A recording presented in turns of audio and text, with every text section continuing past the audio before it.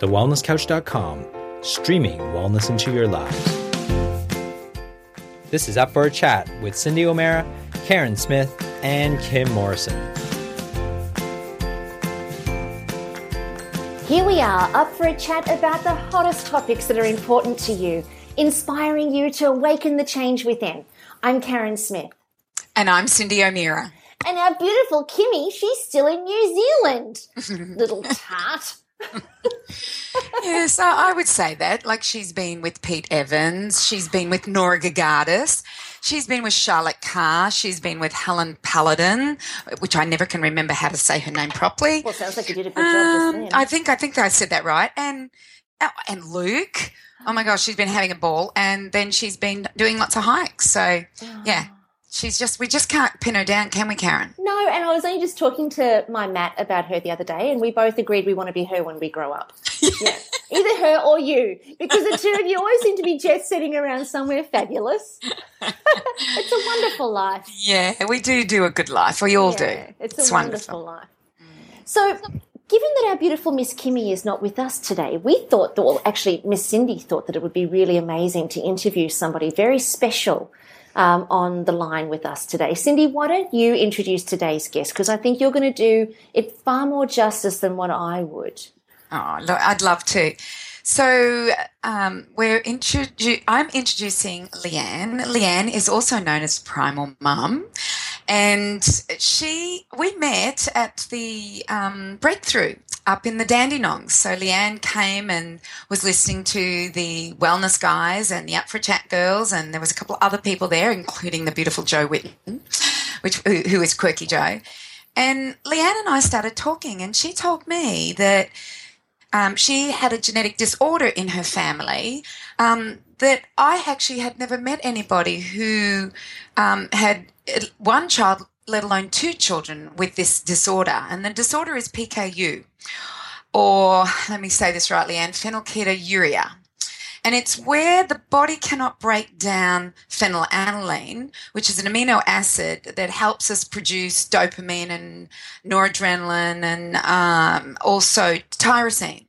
And what happens is the amino acid is not broken down, and so then it causes havoc in the brain and can cause brain injury, not necessarily brain injury, but a dysfunction or a dysfunction in the brain, because it just builds up in the brain. But I'm not the it can expert. Cause the way the brain functions and works, and the way the body works as well. It can cause mental and physical retardation if not treated or managed through diet.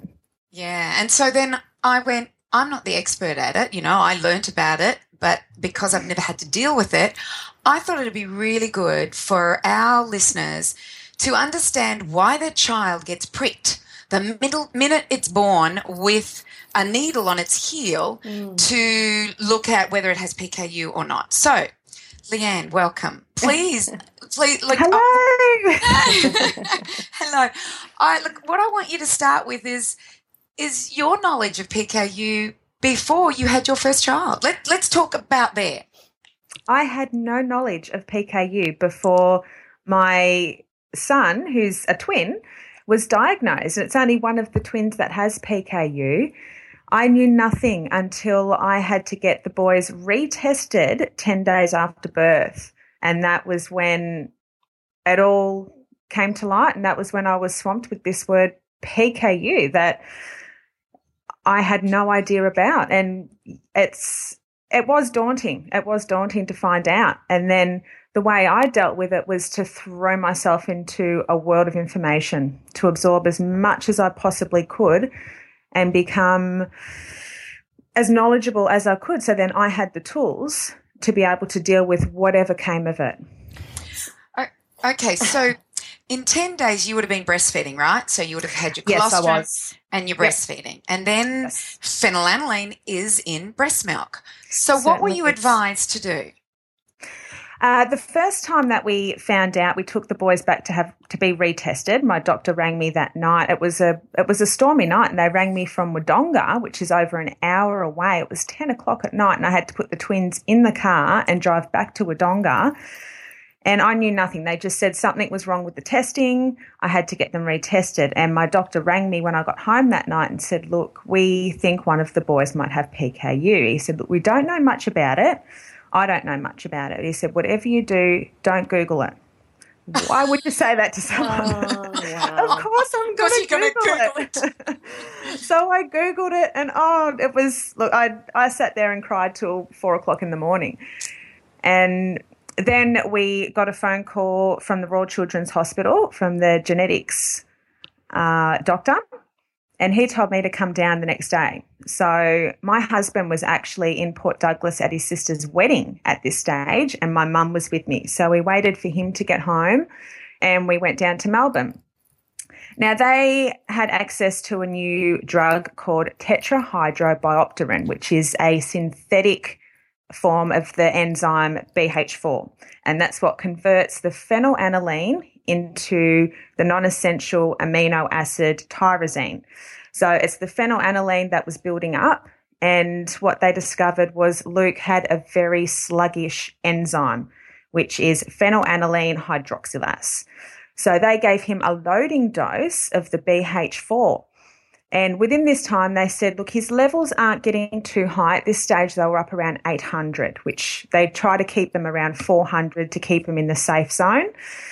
They said, let's just see what this comes back as. So they gave him a loading test, and he responded really, really well, and it brought his levels down instantly. And because it was such a small dose, I was able to continue breastfeeding, which was such a gift to me because I was terrified. I was thinking I'm going to have to put this baby on some kind of synthetic formula that's not even as bad as a synthetic formula. It's probably worse because it's so synthetic that it can't have protein in it. They put extra tyrosine in it. They put so many things in it that the body can't get from a natural source. So I was able to continue breastfeeding till 14 months. And Luke was able to start taking the synthetic BH4 and continued to do so. So that was very exciting for us that he was so responsive to this new drug. Leanne, I've Googled it. So Of course you have. Of course. You're so efficient. So I'm trying to looking at the explanation in terms of where something like this initiates, like how does it actually start? And it's what I'm seeing here is it's saying that both parents have to have at least one of the mutated PAH genes. I mean, how uncommon would that be that both parents would actually get together and have that mutated gene? But then even then it's saying even if both parents are carriers, it's not a given that the child will have PKU. It's a 1 in 4 chance. And there's no way that a parent can actually know because there are no medical symptoms to say that you would be a carrier of PKU. So you and your husband could never have possibly known. Never. And now I'm also just listen to me, I'm rambling. But I'm also looking at it now in terms of your son. There's also a 50% chance that he'll be a carrier, but may never develop the actual a mutated gene to pass on. So it's well, we don't know with Mason, his twin, whether he has the gene or we could have passed on 2 copies of our good genes or passed on one good one and one with the mutation. We're not sure, but my daughter Violet, who is 2 years younger than the boys, she has PKU as well, and we knew when I fell pregnant with her that there was a 1 in 4 chance. But because we knew of Luke's situation, it would be that same mutation. So we knew with Luke, he was developing fine. He was hitting every milestone above and beyond. And we were doing all the right things with him. He was doing the right things. So we knew with this next baby that it would be the same. We knew how to handle it when the baby was born. And as it turned out, I had a feeling that she probably would be PKU, but we knew we'd handle it. We knew it'd be the same as Luke and she would be fine. So she'd be fine. You have 2 little people in your family with PKU? Yeah, I do. 2 out of your 3? 2 out of my 3. Bless you. So you can imagine when they were all eating that the first 2 years of their lives, they were low-protein vegans. So I was having to make food for the twins. Mason was at that stage eating what you would regularly give a child and introduce into their food. He was having banana, avocado, veggies. Luke was having fee-free veggies. So he couldn't have bananas or avocado to start off with. We were giving him pumpkin. He was having, he still had to have a type of formula for his first food, which was his PKU gel. And that was what gave him all those extra nutrients that he couldn't actually get from having high amounts of protein in his food. So that was the path that we went through with the dietitian. So I was cooking 2 lots of food, but because I wanted the boys to have something that looked similar, Mason would have, if Mason had a sausage, I bought a KitchenAid and I would make vegetarian sausages for Luke that were just full of mashed veggies. So that way they would have the same things. And I was baking, everything was gluten-free, wheat-free, nut-free, egg-free. So there was a lot of baking, and then I'd have another lot for Mason that would be the regular kind of food. So then when Violet started eating, Mason would sit there and go, why do I have to eat that when I want to eat what they've got? Why is my food differently? So he felt the odd one out. Wow. And so then did you start just making the same food for all of them? Pretty much. They had a diet that was very, very rich in vegetables was the main ingredient for everything my kids ate, and then it just differed in the protein. Yeah, so right. Mason would have higher protein things and Luke and Violet would have something similar but on the lower protein scale. And, of course, as they got older, their body weight increased. They could tolerate a higher amount of protein. And we knew this from doing fortnightly blood testing that we send off, and it's the Guthrie test. It's still the Guthrie card, but we send off 1 circle of a blood test. We just prick their finger or their heel when they were babies and send that off fortnightly so we could get a reading of what their feed levels were and what their tyrosine levels are, because phenylalanine is converted to tyrosine. And as you know, Cindy, tyrosine is crucial. It's a non-essential amino acid, which means the body makes it. But it's essential for everything. And people who have sleep disorders, Alzheimer's, chronic fatigue, it's even treated as an appetite suppressant, all these things, heart disease. People with ADHD are also treated with tyrosine. So it's so important that the body has a good level of tyrosine.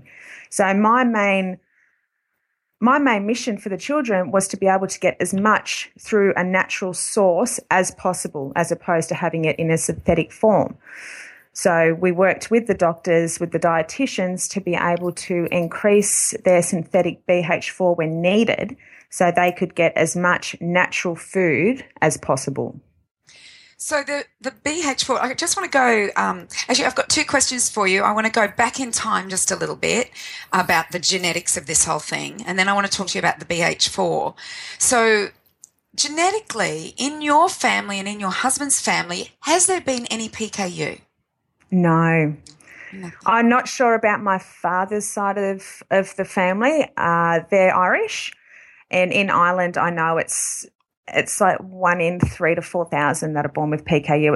It's not as rare as it is here, and I'm not sure through his line, but nowhere else in either side of the family that I know of has ever showed up with any genetic disorders. How does this happen? I was meant to be a mum of 2 PKU children. That's how I look at it. Yeah, of course. Yeah. Yeah, because as we go on, we will realise the importance of this information getting out. Because I think, as you said, in Ireland it's 1 in 3,000. In Australia, I think it's 1 in 10,000. Am I right there? Yeah. Yes. Yep. So it seems to be, like if we get more Irish moving out here, we're in trouble. No, I'm kidding.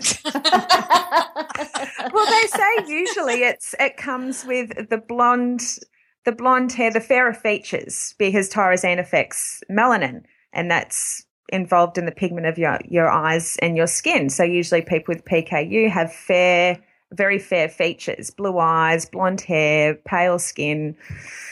So it's I'm not sure if that comes from Irish, but well, I always go back in and I try to figure out, well, was there any purpose for this? And when you think about it, blue eyes, blonde hair, So in the areas that in northern, like Norway and Sweden, in the Lapland areas where people didn't have enough sun, they needed that skin colour in order to, the amount of sun that they would get, they would be affected by it. But then why would it then cause mental retardation? Because you can't, it just doesn't make any sense to me that it has any genetic adaptation or anything worthwhile when you can't break down your phenylalanine.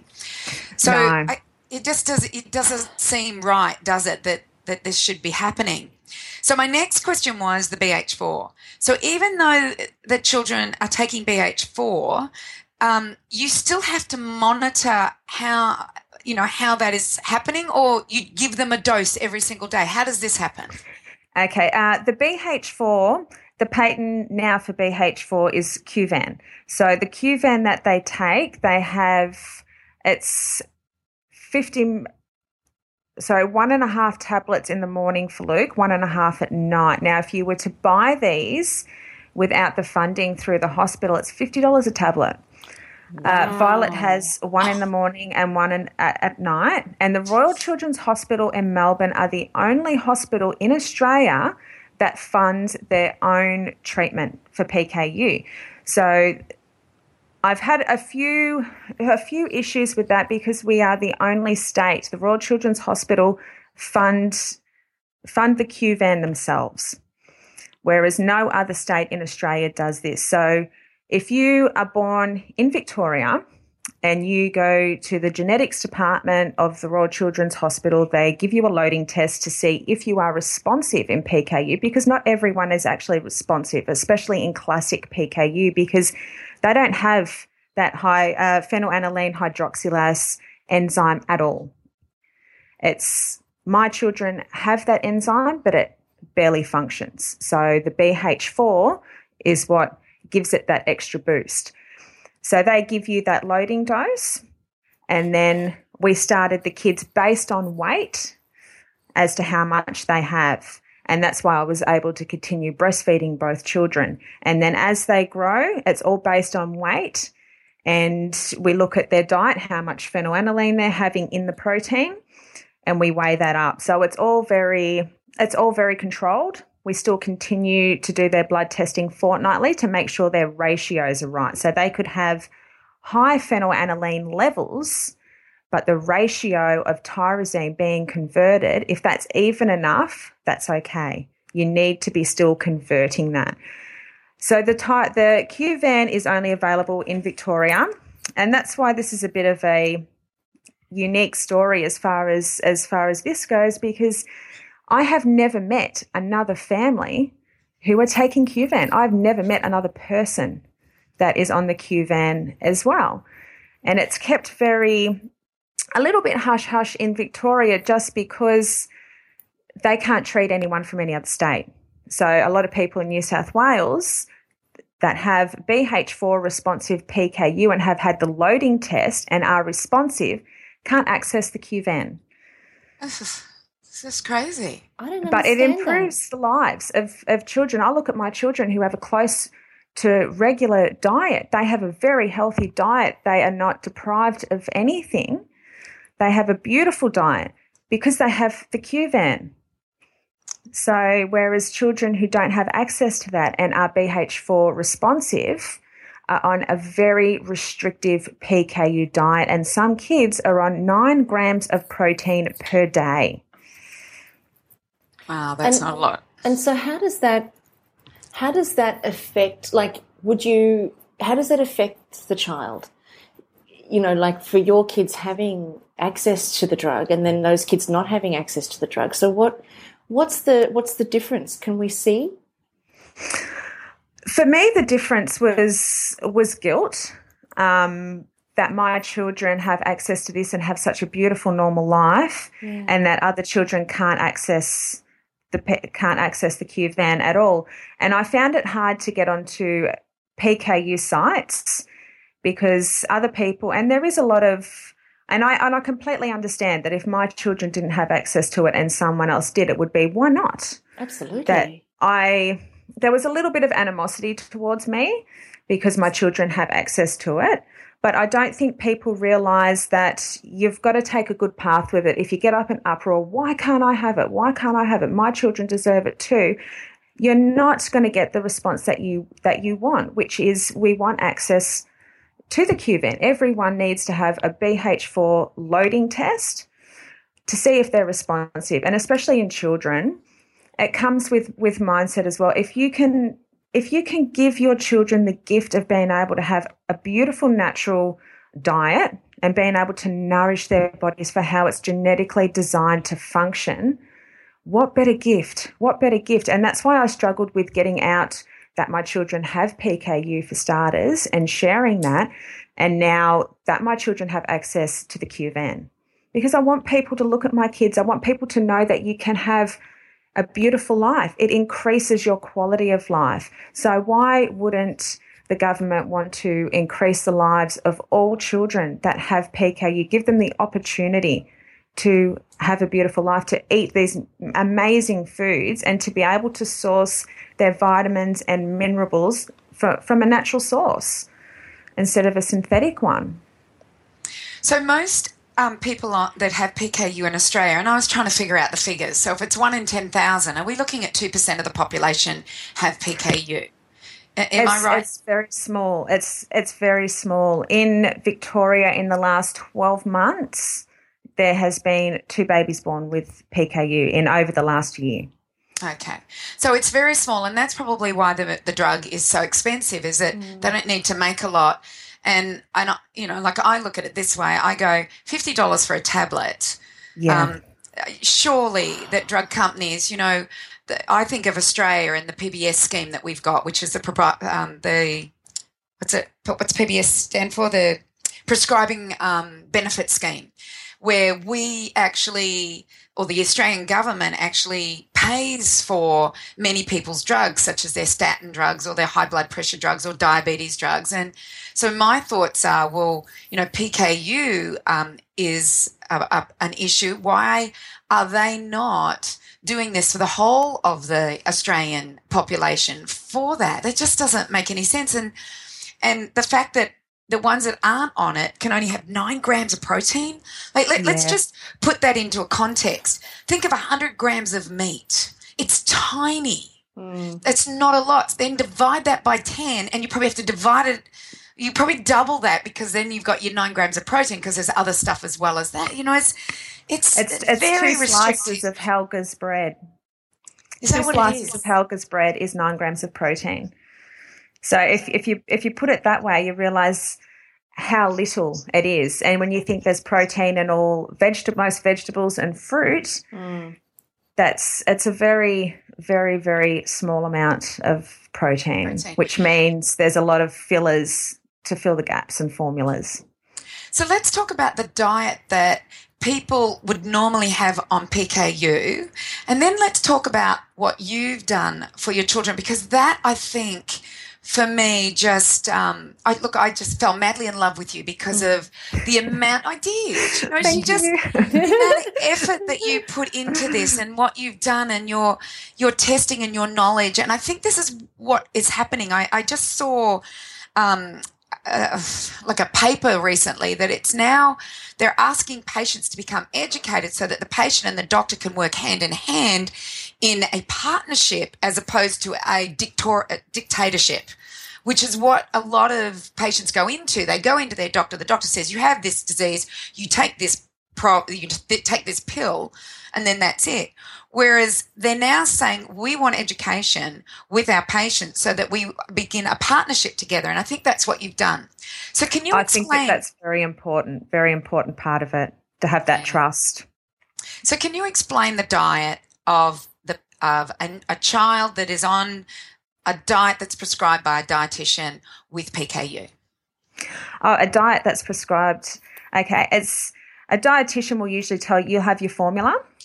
Yeah. Now, is that an elemental formula? Babies, so it's the elemental formula? It's a fee-free formula. So it's a formula that has everything that a regular formula would have except phenylalanine, it will have no phenylalanine, and it will have things like extra tyrosine or extra calcium, because your body still needs to have these things to develop. They'll go on to eat, they'll have their formulas that they will eat, which is it's very bitter. It's a very sour, very bitter, really horrible taste. A lot of kids struggle with the taste of these formulas and coolers.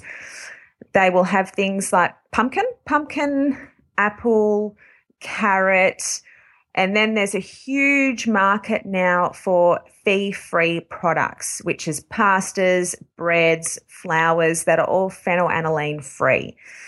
So a lot of their food will be made up through that. And of course, they can't have, even though it's a very vegan diet, they can't have any lentils, legumes, nuts, seeds. It is incredibly restrictive. There is not a lot of variety, so you're sticking pretty much with the same kind of foods constantly. I was talking to a lady the other day that we met a couple of years ago who has classic PKU and who is no longer actually monitored anymore through her metabolic clinic. And we were talking about a lot of the PKU synthetic foods that she was recommended to eat. And this is through her dietitian, that she was told if she didn't eat these foods and if she went off her diet, she would no longer be working through the metabolic clinic. They would have to take her off the list. Oh, wow. Yeah. And we were talking about substituting certain foods. And I said to her, well, instead of the fee-free pasta, or it's a very plastic kind of food, would you try like zucchini noodles with a tomato-based vegetarian pasta sauce?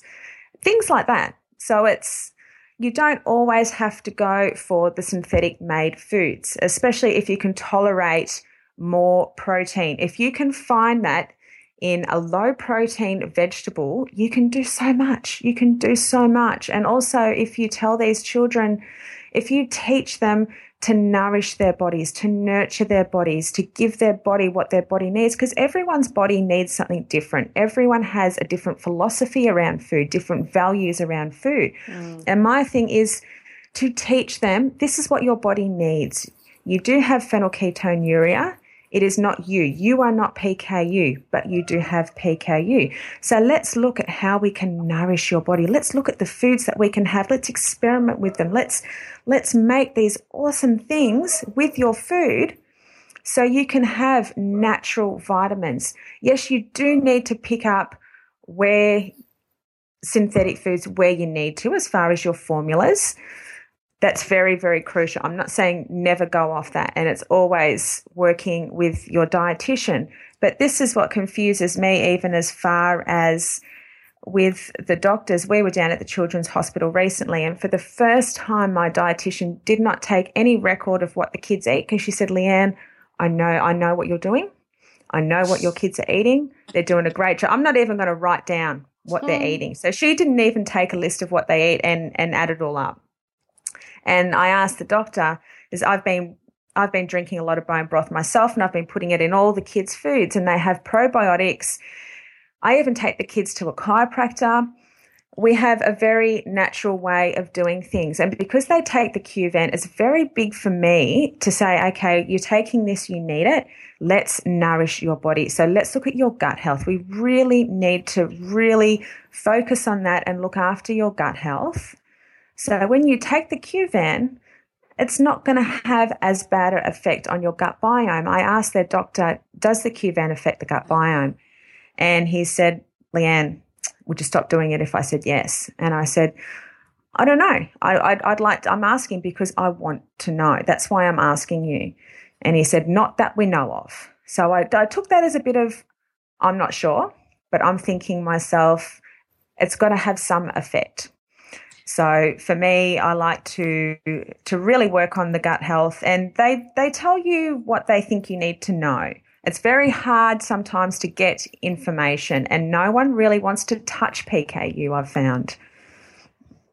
But you are, and that's what I love about you, is that you're ready to get out there and tell your experience and what's helping you and what you've been able to feed your children. So now you've given us, like, I've got elemental formula, pumpkin, apple, carrot, fee-free pasta, no lentils, no nuts, no seeds, and very little variety. So that's the PKU standard diet.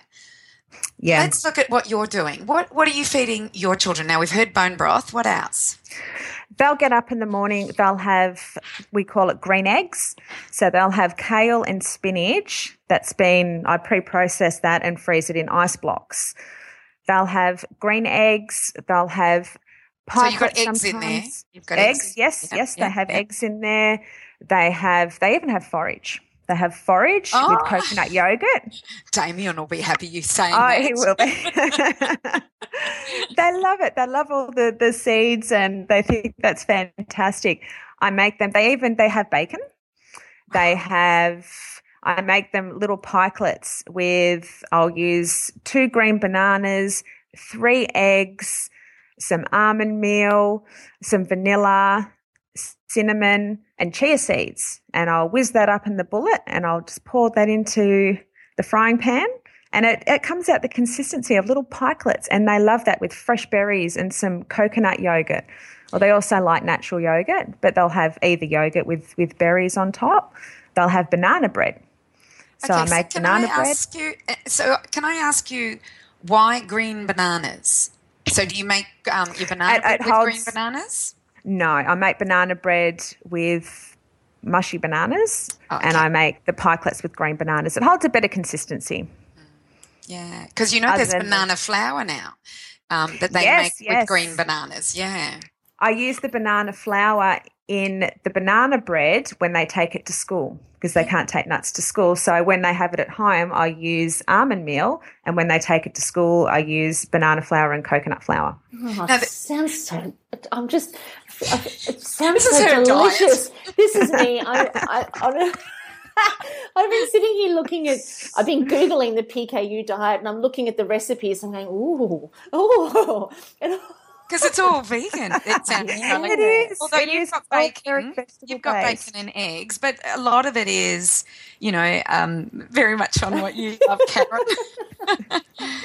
Okay, so that's keep going with breakfast. I'm loving this because, look, I think we need to put a little bit of a caveat in here, and that is, make sure you talk to your dietitian and your doctor, and this advice is just what we. This is not advice. What I'm doing. Information, yeah, and I'm trying to talk you into writing a book, and and I have started doing some writing. I've started collecting my thoughts in my folder, Karen, Leanne, under each little section. Oh, good for you! Way to go! Way to go! And it's not only just for the mother that is being introduced to PKU. All of a sudden, she has a baby. They have the test, and oh my gosh, there's something wrong. It's not only just for that, but I think it's for dietitians as well, because while the dietitians have clinical experience and then they're helping mothers with it, it's just another alternative, and it's another way and another perspective of looking at it. Because and that's what I love about it. And you have 2 children, and I understand that, probably the bonus with you is that you have the BH4 or the Kuvan that's available to you. But if this gets out and you start a little bit of a revolution in Australia, every child that is able to have that Kuvan, because obviously I think I got from you that not every child with PKU can have the Kuvan. Am I right there? That's right. Not every child is responsive. It depends on the type of mutation. Right. So there's different types of mutation. There's a BH4 deficiency. You can lack the enzyme altogether. There can be a tyrosine deficiency. It's very complicated when you get down to the scientific side of the mutation. One day, I keep telling the kids, I'm going to go to uni with them. I'm going to go and do my science degree, and I'm going to understand all this stuff. I think you have a really good understanding to the point where you can help your children, and that's the main thing. I understand what I need to know at the moment. All right, so keep going with their diet. I'm really interested in the foods that obviously, look, I see already 9 grams of protein. Absolutely. Absolutely. It must be so challenging. I mean, just very briefly, because I really want you to keep going on the food too, because I'm sitting here salivating. How do you know if you've gone over in terms of protein? Is there any signs that you would see on a day-to-day basis? When they were little, I used to write down everything that they had, and I used to add up the grams of protein. So when they ate something, I'd write it down in my little book. I'd check the packets of everything, and I'd work out how much they had actually had. And we kept it under, it went to 15 grams, then it went to 20 grams, then it went to 25, then it went to 30. But the thing is with PKU, it's not like an allergy where if you have an allergy to, say, nuts, you come in contact with it, you have a reaction. That doesn't actually happen. Right. It's over the long term that the phenylalanine will build up in the blood. With the kids, especially with PKU, and this is one thing too that we haven't touched on yet, aspartame or aspartame is like poison to a person with PKU, because they just cannot break that stuff down in big levels. And we did actually have a situation where Luke was given soft drink at the park when he was about 3. Oh, and wow. It actually had neotame in it, which is more potent. And I seen it on when he had the soft drink, and I looked at the back and went, no, this has got why would someone give a child soft drink? This has got neotame in it. And so I rang the metabolic clinic straight away. The doctor said, just keep an eye on him. He might feel a bit sick. He will get very racy, very hyperactive. Then he'll get very agitated, and he'll pretty much get very teary, just very agitated, very edgy and very anxious. Goodness. And so we kept an eye on him for a couple of days, and of course we knew that his levels would spike and he would have high levels that fortnight. So it was just a matter of eliminating everything else in his diet that contained any protein. So I dropped the dairy, dropped the meat, dropped the high protein foods to bring his body back into balance. And that's something we need to watch with the kids when they're unwell or when they have a growth spurt, their levels will naturally spike.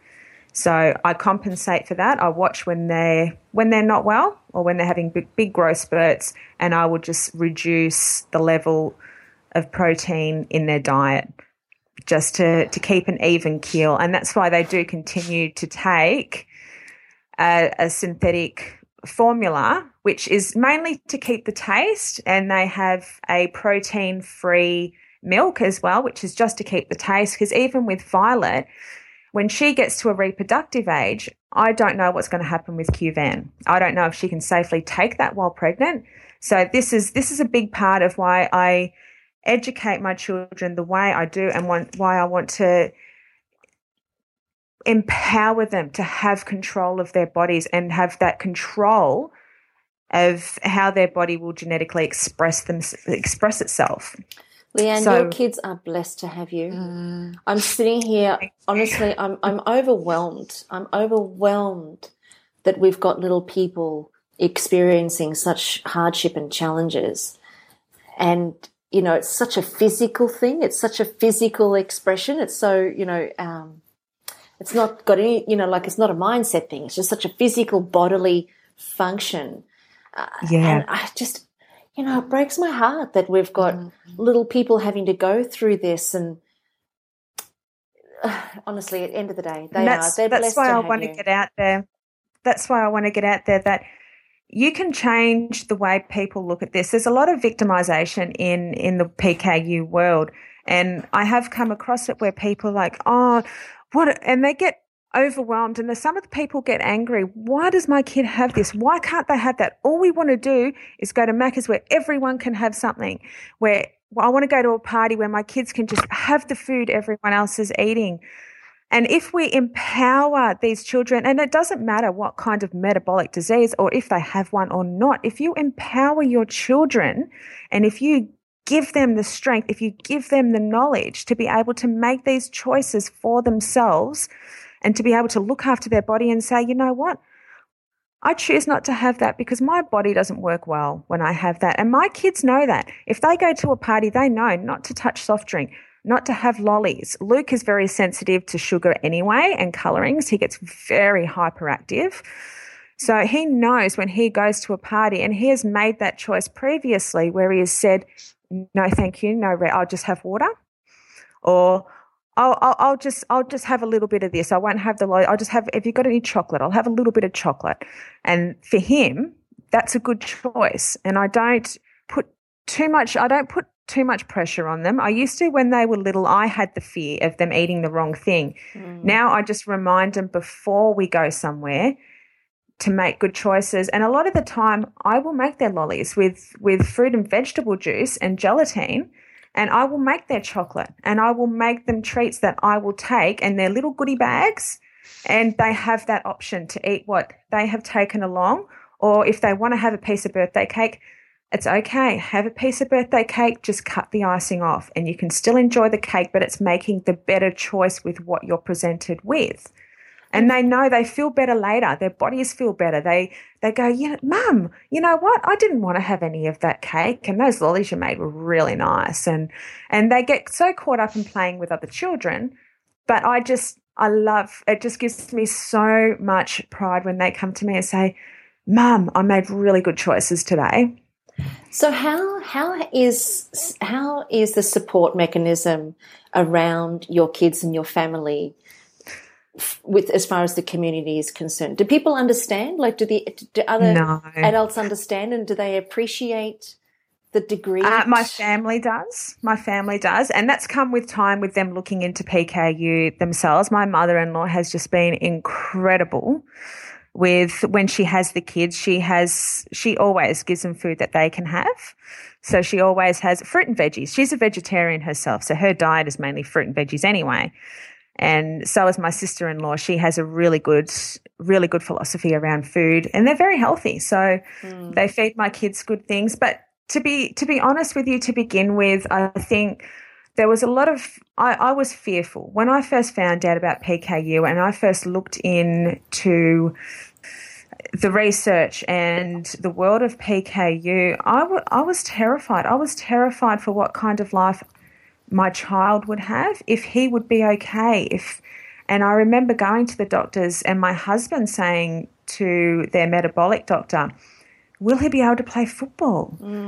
And the doctor said to him, well, that depends. And you just seen this look on Dean's face, this fearful look of the unknown. And he said, well, it depends if you're going to teach him.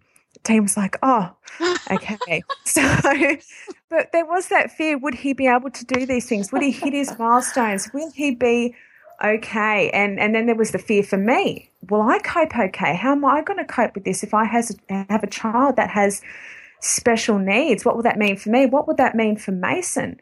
So I didn't tell a lot of people. We only told very close friends and family to begin with, because there was always that explanation of what PKU was. And then when people Googled it, of course, it always comes down to what you put into Google. So people would Google it and come back and say, doesn't that lead to retardation? And you would have to explain, only if untreated. So, and then there was this fear that when he went off to school, would there be any prejudice? Would the teachers say, if he can't do this right, is it because of the PKU? Yeah. And even with the health nurse, she said when Luke wasn't feeding properly for a while, she said it could be the PKU. I said, no, I'm pretty sure it's his mouth or the way I'm feeding him. I don't think it's the PKU. And then it came to a stage where I felt I had enough information and I was well enough informed in myself that if anyone said anything to me, any health professionals within our area, I was confident that I knew more, and I was confident that I was seeing results in my children.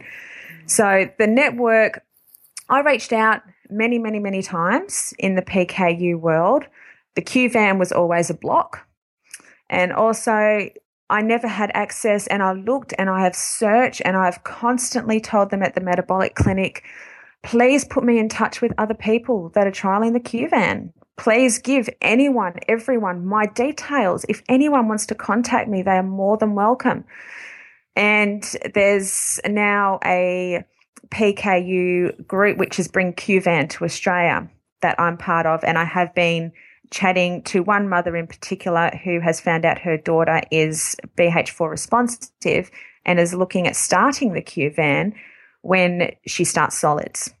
So that is the only contact I've had. And so my support network has been my friends. I've got an amazing friend that I went walking with at 6 o'clock this morning, Robin, and she's studied to be a naturopath. So she's a naturopath, and the first time I ever heard about organic food was from her and about natural remedies. And Cindy, you've got a question that you wanted to kick off this last 15 minutes with Leanne about her kids and where they are now.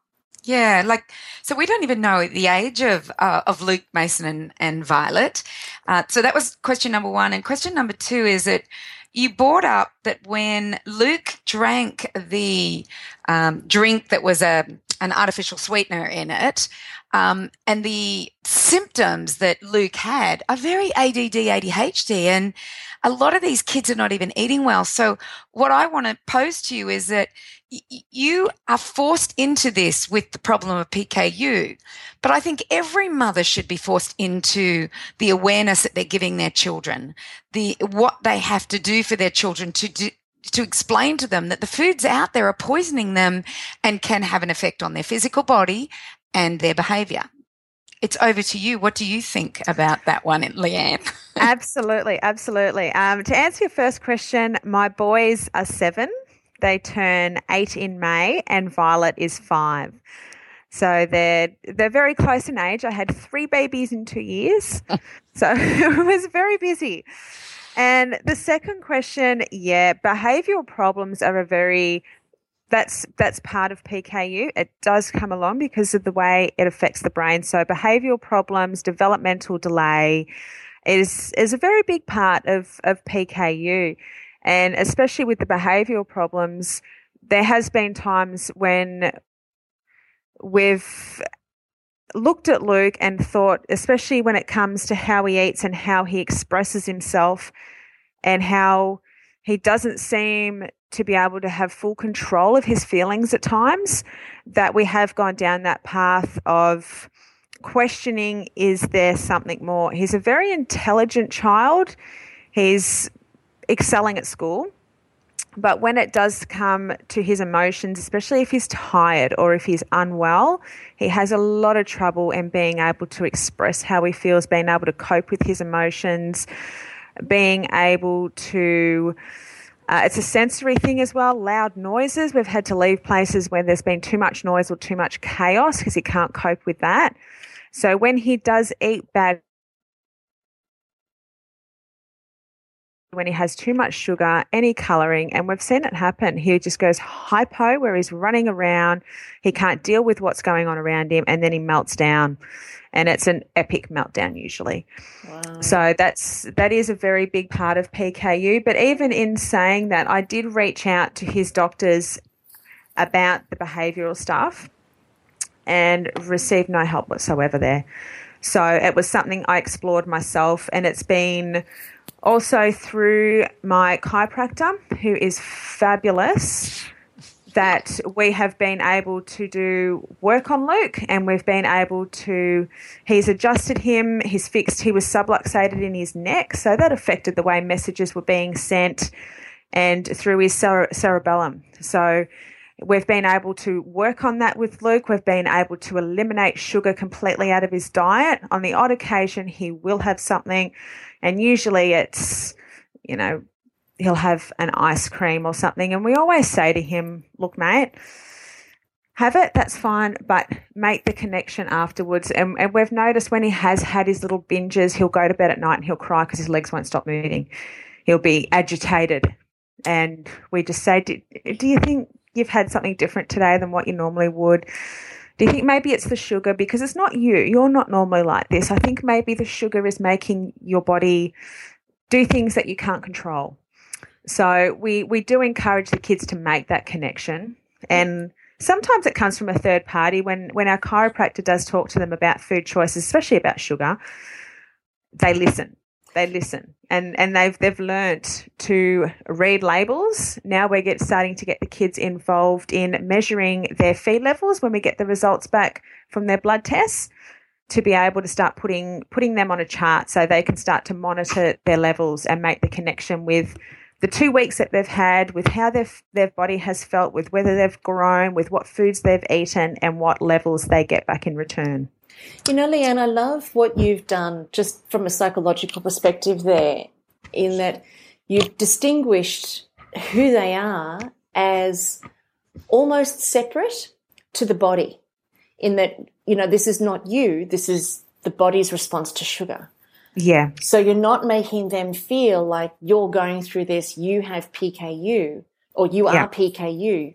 The body has it, which then it kind of, it repositions the way that they relate to it, because it repositions them as the observer as opposed to the experiencer. That positions them as the observer, so that the real them, the actual awareness of them, is then able to observe the body experiencing PKU, as opposed to them saying, I have PKU. Yeah, and I think that comes into the primal side of my journey, and raising the kids in a primal kind of way, is that the PKU is there, but if they do the right things by their body, they can choose how their body expresses its switches that it can turn on or off, like the behavioural disorders. Your body can turn those on or off depending on the environment that you give it. So I encourage the kids to play in dirt. Look, I'm a little bit of a free-range parent as well. My kids are always in the dirt. They're always out in the court. They're always grubby. We have a veggie garden. We go out in the bush a lot. So there's that connection with nature, with grounding. We go out in the bush as much as possible. We catch fish. My husband is very much a mountain man. He's very much a bushman. So everyone should have a mountain man. Oh, yes. Oh, so, I sounded like Kimmy then. I was waiting for it. Oh, I'm taking on the tart roll for the day. There you go. But yeah, that's the primal side pretty much, is just giving them simple instructions that allow you to control how your genes express themselves in a way that they can, so your body can be the strongest and the best it possibly can be. We can never change the PKU, but we can change the factors around it. We can change how they feel about it, how they think about it, how their body responds to certain things. They're all the things that we can control. PKU is just like having, for us, if a child has a nut allergy or a dairy allergy, or some kids have funny ears, or some kids, you know, as every child has a thing. So PKU is no different to that. And type 1 diabetes, you know, like that's right. These mothers are going through the same situation. Their learning curve is great. And I know some mothers that have got the insulin levels down so low with their type 1, like they've been in a period where they've been trying to stop the attack of the body on the beta cells. So what I feel you're doing, Leanne, is this is for every mother. This isn't just for a mother that has somebody with type 1 or an allergy or a PKU or whatever it is. This is a new way of mothering, a new way of educating their child about their body, the foods they eat, how they relate to things that are happening in their body as far as the itchy legs and they're mad with themselves. Or I love what you're doing, and I would ask people to follow you because you're in the midst of it. And I think it's important that people actually get into your psyche. Would you agree with me on that one, Karen? Oh, absolutely. Thank you, ladies. I think it's, you know, if you think collectively, we are obviously, and you said this ages ago, Cindy, that this will be the age that we look back on and think, what the hell did we do? Yeah. And I think that, you know, and I don't know this because I'm not the expert on it, obviously, but I think that we can look back and see all of our children having gone through so much, and all of the shifts and the changes in the way that the body responds to the environment and to all of those sorts of things. I think we're going to look back and go, OMG. And if we can arrest the process in any way, shape or form in our parenting and in the way that we relate to our environment, I think that's the way that we're going to be able to get back to, as you say, that primal way of being. And it's also, you know, like it's physical and it's emotional and it's spiritual and it's mental and it's all of those things. I really take my hat off to you, and I think what you're doing is what I would call conscious parenting, because, you know, you've chosen to become more educated than those who are the advisors, which then puts you in a position of control, and it puts you in a position of knowing and understanding beyond what our doctors and medical profession can know. So what you've done is you're able to now look at all of the resources around you and wheel in what you need based on what you know. Absolutely. I look at it as a bit of a holistic approach. You look at everything, all the factors around it, not just one thing. And while there is that trust and that where I do look to the doctors, I also know that they are going to tell me what I need to know as far as even the gut health QVAN. There's no extra information that you get. So these things you really have to seek out for yourself. Always seek advice where you need to, but also I found for me having the information really empowered me, and it was through knowledge that I could find the tools that I needed to apply into my life and to my children's lives. And I think especially for PKU, a big thing that needs to be looked into is gut health, because of the amount of synthetic formulas. And there has been research to show that these formulas are very heavy on the kidneys. So that becomes a problem later on in life. Yeah, right. But even with my children and the primal side and free-range parenting is I just want them to experience everything they possibly can. And I ask them a lot of questions as far as we went for a family bushwalk up at Yarrobin Falls, and they're running down the stairs quite fast. And instead of saying, "Don't run, you're going to hurt yourself," I say to them, "Be aware of your surroundings, guys. Use your ears and listen. Use your eyes and watch. Use your feet and feel where you're stepping. Think ahead and think where your next foot is going to fall." And give them that instead of saying, "Oh, don't run, you're going to hurt yourself." And it's things like that. When they climb a tree and they can't get back down, where do you think you should put your foot next? Do you think that's a safe branch? Okay. And encourage them to do the odd dangerous thing in a good environment that is going to test their limits. So they learn to trust themselves. And I think that comes with the nutritional side as much as anything, is being able to trust themselves and trust their decisions.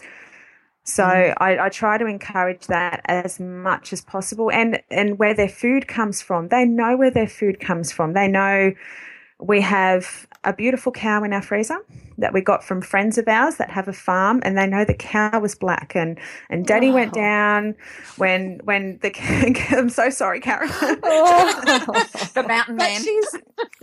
But she's a beautiful cow, and even Violet says, "Oh, she was a black cow," and she gave her life so we can nourish our bodies. Aww, so that's just they absolutely know. They know we have a great relationship with our local organic shop. And the kids go in there. We've switched from having the odd muffin and hot chocolate with Violet when she was little to now we go and have our treat is a super orb and kombucha. So we do things like that. They dig in the garden. They know the veggie garden. They know about their food. I educate them. We Google, and what we don't know, we Google. Let's Google what broccoli does for our bodies. And it all starts with just, one piece of broccoli, 2 little bits of spinach, 1 carrot. It's all that's on your plate. Just eat that. A lot of people say, "I can't get my kids to eat vegetables. I can't get my kids to eat salad." Just 1 bit every night, consistently. Just 1 little bit. And they'll learn, because that will become the new norm. My kids take meals for lunch. They have their little containers. Mace loves his olives and his cuts of meat, and they take organic little tortilla chips and yeah, look, it's what you give them. They know what you give them. So if you can give them as much as possible and answer their questions and give them questions to ask, it's amazing. And while they're so little, you can give them all this information, and they're just beautiful little people. they don't question their PKU. All they say to people is their tummy works a little bit differently. Now, look, we're just coming to the end, and I just want everybody to know that you are writing a book, and I think it's a book for everybody, just not PKU. But we also need to highlight what is happening with PKU and the QVAN. I've learnt so much. Like I said, I learnt about it in nutrition school, but I've not come across anybody. So I'm really excited that you are waving the flag, getting people to understand it, but also as a mother, doing a very different approach as Primal Mum. So when the book comes out, we are going to interview you again. But until book is out, until it's out, how do they find you? I'm on Facebook as Primal Mum and Instagram. Most of my traffic will be Facebook. I seem to be on there a lot more. So that's the link to that is it facebook.com/Primal Mum? Would that sound right? So you'll find me on Facebook. You can ask me any questions on there. I've got lots of pictures of the food we eat, how we live, the kids and their little beautiful dirty hands and feet and out running amok and just my life as well. It's all there on Primal Mum and my journey to educate my kids and to just give them everything they need to be able to make the best decisions they can for how their body is genetically designed to function. So I just really want to empower them, liberate them, inspire them. And if anyone would like to contact me at all, absolutely. If anyone has PKU or anyone's looking into QVAN and would like to contact me, please do. From my understanding, QVAN is the new patent is being written for 7 to 10 years. There will be a new patent, which will mean it will change access to QVAN. So There's much work as we can do in between now and then to raise awareness. Hopefully everyone will have access to it within the next 7 years. So I just looked up on the website on Facebook, and it's all the w's.facebook.com/primal, PRIMAL, MUM. So Primal Mum. Yes. Awesome. So that's how people can get in touch with you. That's right. Cool. Yes. Oh, that would be Karen's phone, I think. Oh, no. Can you believe it? Oh, no. Sorry. Is that the bell that we're finished? That is the bell that we're finished. So to everybody listening to today's show, please go to our Facebook page at allthews.facebook.com/up-for-a-chat. And let us know if you've got any comments or questions for our Primal Mum. Leanne, you have been an absolute treat to interview. I have loved every minute of this conversation. It's been unique, it's been special, and it's been an honour. So thank you for sharing your journey with us. We feel very blessed. Thank you. And it's been such an honour to talk to you lovely ladies. Thank you, my love. You can also leave all of your comments at allthewellnesscouch.com/up-for-a-chat. We'd love to hear from you there. And join us here next week on Up for a Chat for an amazing interview, an amazing discussion, and hopefully we'll have our beautiful Kimmy back with us by then. Maybe, unless she jets off again. So join us here next week on Up for a Chat and become part of the ripple effect that's changing the world. We love hanging out with you on the ride. Bye for now, everybody. This has been a production of TheWellnessCouch.com. Check us out on Facebook and join in the conversation on Facebook.com/TheWellnessCouch. Subscribe to each show on iTunes and check us out on Twitter. The Wellness Couch, streaming wellness into your lives. Whilst the Wellness Couch presenter endeavored to provide accurate and helpful information to their listeners, these podcasts cannot take into account individual circumstances and are not intended to be a substitute for health and medical advice from a qualified health professional. You should always seek the advice of a qualified health professional before acting on any of the information provided by any of the Wellness Couch podcasts.